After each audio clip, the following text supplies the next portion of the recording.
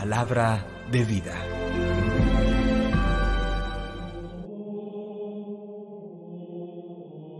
De la profecía de Amós, capítulo 7, versículos 12 al 15.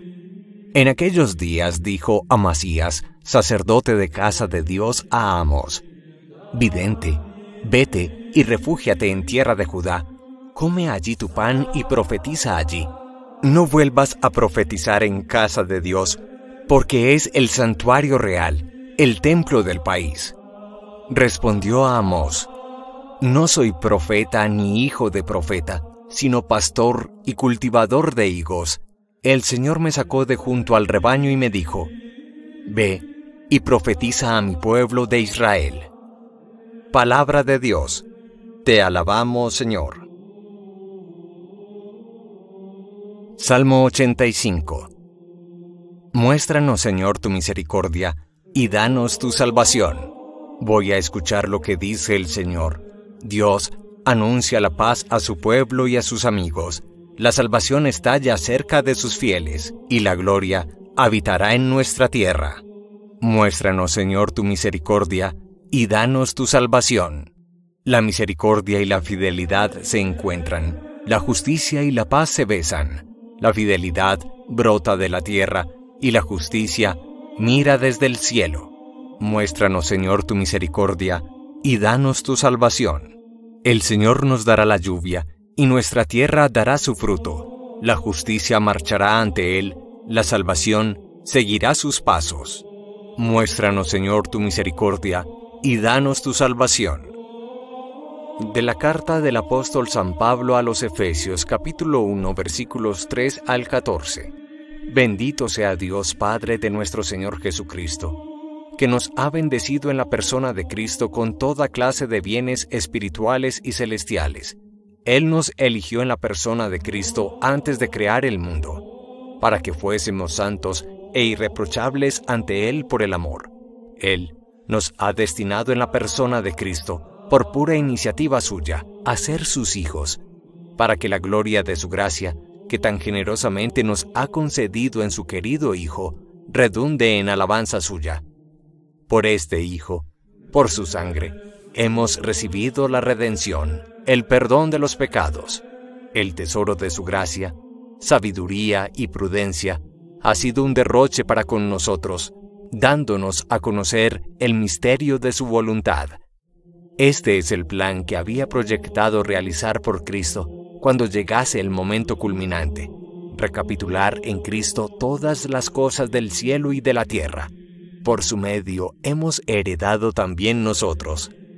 A esto estábamos destinados por decisión del que hace todo según su voluntad. Y así, nosotros, los que ya esperábamos en Cristo, seremos alabanza de su gloria.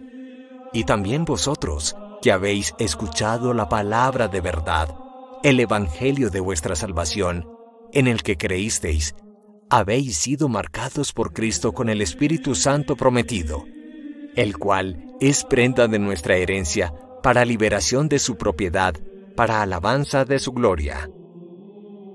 Palabra de Dios. Te alabamos, Señor. Del Santo Evangelio según San Marcos, capítulo 6, versículos 7 al 13. En aquel tiempo llamó Jesús a los 12 y los fue enviando de dos en dos, dándoles autoridad sobre los espíritus inmundos. Les encargó que llevaran para el camino un bastón y nada más, pero ni pan, ni alforja, ni dinero suelto en la faja, que llevasen sandalias, pero no una túnica de repuesto. Y añadió: Quedaos en la casa donde entréis, hasta que os vayáis de aquel sitio. Y si un lugar no os recibe ni os escucha, al marcharos sacudíos el polvo de los pies, para probar su culpa. Ellos salieron a predicar la conversión, echaban muchos demonios, ungían con aceite a muchos enfermos y los curaban. Palabra del Señor. Gloria a ti, Señor Jesús. El capítulo 6 del Evangelio según San Marcos nos presenta el envío misionero que hace Jesús de sus discípulos. Señala características puntuales que hoy nos hablan a nuestra vida. La primera envía a sus discípulos de dos en dos. Jesús, como nadie, comprende la fragilidad del alma humana. Por eso en la misión evangelizadora, en la tarea del anuncio del reino del amor, de la cultura de la esperanza y del encuentro humano, Jesús nunca nos envía en soledad, porque sabe que ante persecuciones, incomprensiones o algunas pruebas, fácilmente nos desanimaremos. Siempre el envío de Jesús es de dos en dos. Mira, por ejemplo, en la comunidad matrimonial, qué expresión tan bella la pareja de esposos que son de alguna manera enviados de Dios para la educación, la formación de sus hijos. Pero en un segundo momento encontramos que Jesús le da a sus discípulos poder sobre el mal. No los envía simplemente como ovejas en medio de lobos, corderos indefensos, sino que más allá de esta situación que parece ser real, ser indefensos en medio del mal del mundo, les da poder para expulsar demonios, para ungir con aceite a muchos enfermos, para curarlos, para liberar a las personas de los espíritus del mal, según señala el evangelista San Marcos. Hoy descubre que no estás solo o abandonado en el mundo, por el contrario, tienes la fuerza del Espíritu Divino para anunciar con autoridad y para liberar con poder, el poder que te viene del bautismo, de los sacramentos, de la meditación de la palabra, de tu vida de oración y sobre todo de la Eucaristía frecuente. Tienes el poder espiritual para ayudar, exhortar, iluminar, liberar la vida de otros. Pero en una tercera dimensión encontramos que Jesús desea que sus discípulos enviados en misión de amor por el mundo vayan ligeros de equipaje. En efecto les dice, no lleven nada para el camino, ni bastón, ni pan, ni provisiones, ni dinero, que pueden llevar sandalias, pero no dos túnicas.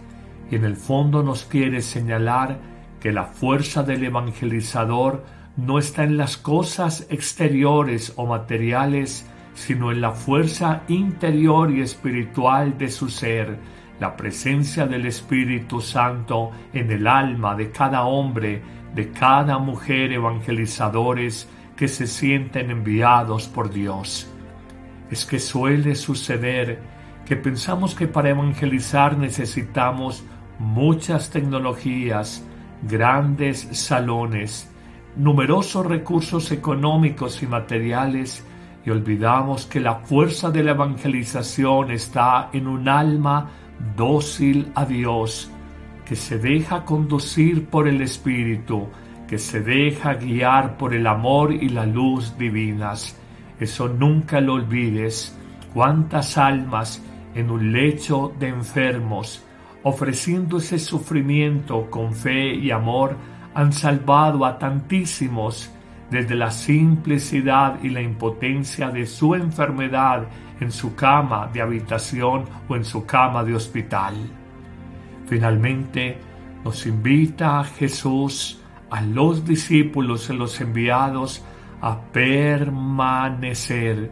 Sí, dice en efecto, hospédense en una casa y quédense allí hasta que salgan de este lugar, y si no los reciben ni quieren escucharlos, sacúdanse de sus pies hasta el polvo que se les haya pegado. Jesús quiere una permanencia, un contacto, una cultura del encuentro de la que tanto habla el Papa Francisco con los demás. Nos invita a salir de nuestros encierros geográficos, de nuestros lugares de culto, a no quedarnos en sacristías, en parroquias, en monasterios, en conventos, sino a compartir con sencillez y llaneza la vida de la gente y a descubrir que allí, con nuestro testimonio de amor y de servicio, podemos ser luz y camino de evangelización, camino de presencia del Evangelio para los demás.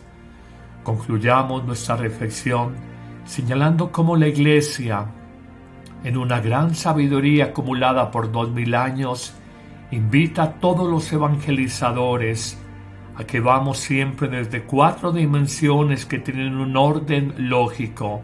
La primera, ir al anuncio querigmático, señalar que Jesús es Salvador y que su muerte redentora en la cruz no ha sido en vano, sino que nos alcanza a todos la liberación de nuestros pecados y el abrirnos las puertas a una nueva manera de vida que se anticipa en la tierra y que alcanzamos con plenitud en el cielo. Pero además de esa primera dimensión querigmática del anuncio salvador de Jesús muerto y resucitado, nos habla de hacer discipulado, camino de aprendizaje, ser imitadores de la sabiduría de Jesús, recibir su espíritu, vivir nosotros de otra manera, para que con nuestro estilo de vida nueva podamos contagiar, entusiasmar a los demás. Eso es el discipulado, no solamente un aprendizaje de doctrinas, de normas, de una moral evangélica, sino aprender a seguir los pasos del Maestro Jesús. En una tercera dimensión, más allá del querigma y el discipulado, se nos invita propiamente a la misión, al encuentro con todos, especialmente con el que sufre, el débil, el alejado y sobre todo el excluido y marginado de la sociedad, porque estos fueron los destinatarios preferentes del mensaje evangélico. Finalmente, en una cuarta y última dimensión, se nos invita más allá, 1 del querigma, 2 del discipulado, 3 de la misión, a vivir en comunión, comunión con Dios, común unión con los hermanos, comunión con nosotros mismos, comunión con la obra creada por Dios, la naturaleza. ¿Cuánto necesita nuestro mundo fraccionado por odios, dividido por ideologías, polarizado por desencuentros y guerras? ¿Cuánto necesita hoy escuchar que el verdadero profeta, los verdaderos héroes de nuestro mundo son los constructores de paz y no de violencia, los que buscan puntos de acuerdo, puntos de unidad y no de diferencia con los demás? Señor, ayúdame a ser un verdadero discípulo misionero que vive en comunión con los hermanos en el seno matrimonial, familiar y social. Dame tu bendición abundante para hacer con mi vida testimonio luminoso de verdad y de justicia para los demás, y bendíceme en este día en el nombre del Padre y del Hijo y del Espíritu Santo. Amén. En julio, cuando iniciamos el segundo semestre del año, te invitamos a compartir con nosotros la nueva temporada Recupera el sentido de vida. La situación social, económica y sanitaria del mundo han disparado los índices de emociones negativas, ansiedad, estrés, miedo, desesperanza, impotencia, rabia. Redescubre el sentido de tu existencia y vive con mayor sentido de pertenencia, con propósitos más claros, con un horizonte más trascendente. Construye una nueva historia que narre las metas alcanzadas que has hecho, más allá del dolor y el fracaso. Acompáñanos todos los martes y jueves, en vivo a las 9 a.m. en nuestros canales de YouTube y Facebook Live. Padre Carlos Yepes y Amén Comunicaciones.